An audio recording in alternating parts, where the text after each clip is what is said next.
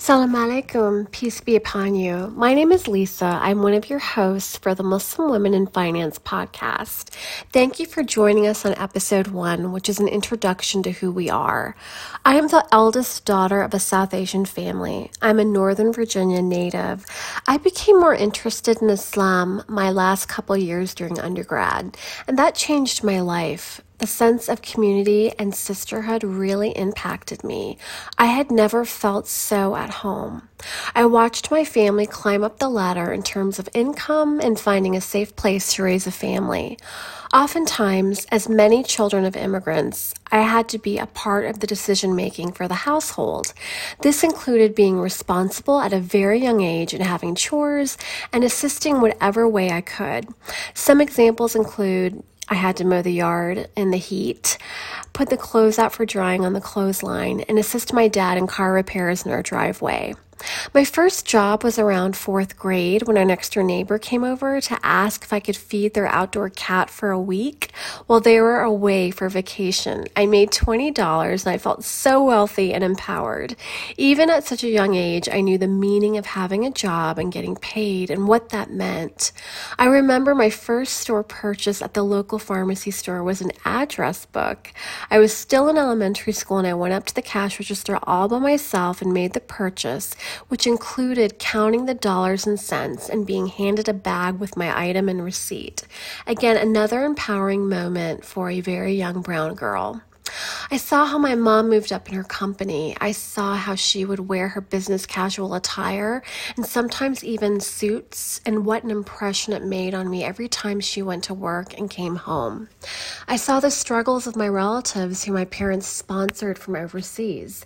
They came and lived with us and had to learn the ropes of living in America, learning the language, learning how to drive, going out to look for a job.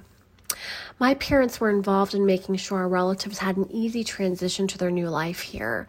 I witnessed that the more income my family had, the more opportunities they had, such as travel, relocating to larger homes with more space, and so on and so forth. We went from a tiny one-bedroom apartment when I was born to a townhouse, then to a single-family home, and the transition and moving up affected our well-being and how we viewed ourselves. I'm in the Southwest now, and I've had the opportunity to share my experiences and teaching personal finance with sisters from all spectrums. In my lifetime, I met a sister who lived in her car with her children.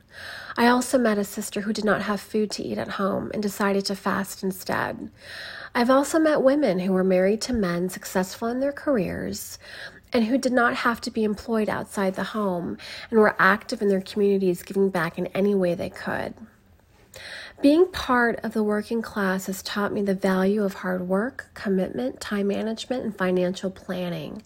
My public school education and even my college education did not provide resources for financial literacy, and I have taken it upon myself to learn and share resources with my sisters in faith. My name is Amira, and I was born and raised in Southern Ohio. My father came to the U.S. in the 80s to pursue a higher education from the Middle East, and my mother was actually born and raised in the U.S. herself. Work ethic was always prioritized in our household, and we grew up understanding the importance of a dollar. But what was not taught to us in schools was the idea of financial literacy. So the introduction of student loans, increased cost of living, and increased consumerism on top of the added pressure of the booming social media and cultural norms was a complete 180 from what my parents knew to be true about modern economics. And for that reason, I feel that my generation's understanding of personal finance has been heavily influenced by the society that we live in. Everything we were doing based on what we knew to do was in fact increasing our debt burden and very much in tune with keeping up with the Joneses. I bring a perspective of somebody who has lived through these challenges and continues to work on what we call as going against the grain of what we know as community norms. We wanted to open that dialogue and increase awareness in our communities that might allow us to reverse some of our thoughts and beliefs surrounding money in today's society. I'm thankful you all are on this journey with us to discover what managing personal finance can mean to you, and also the unique journey of Muslim women as told by Muslim women.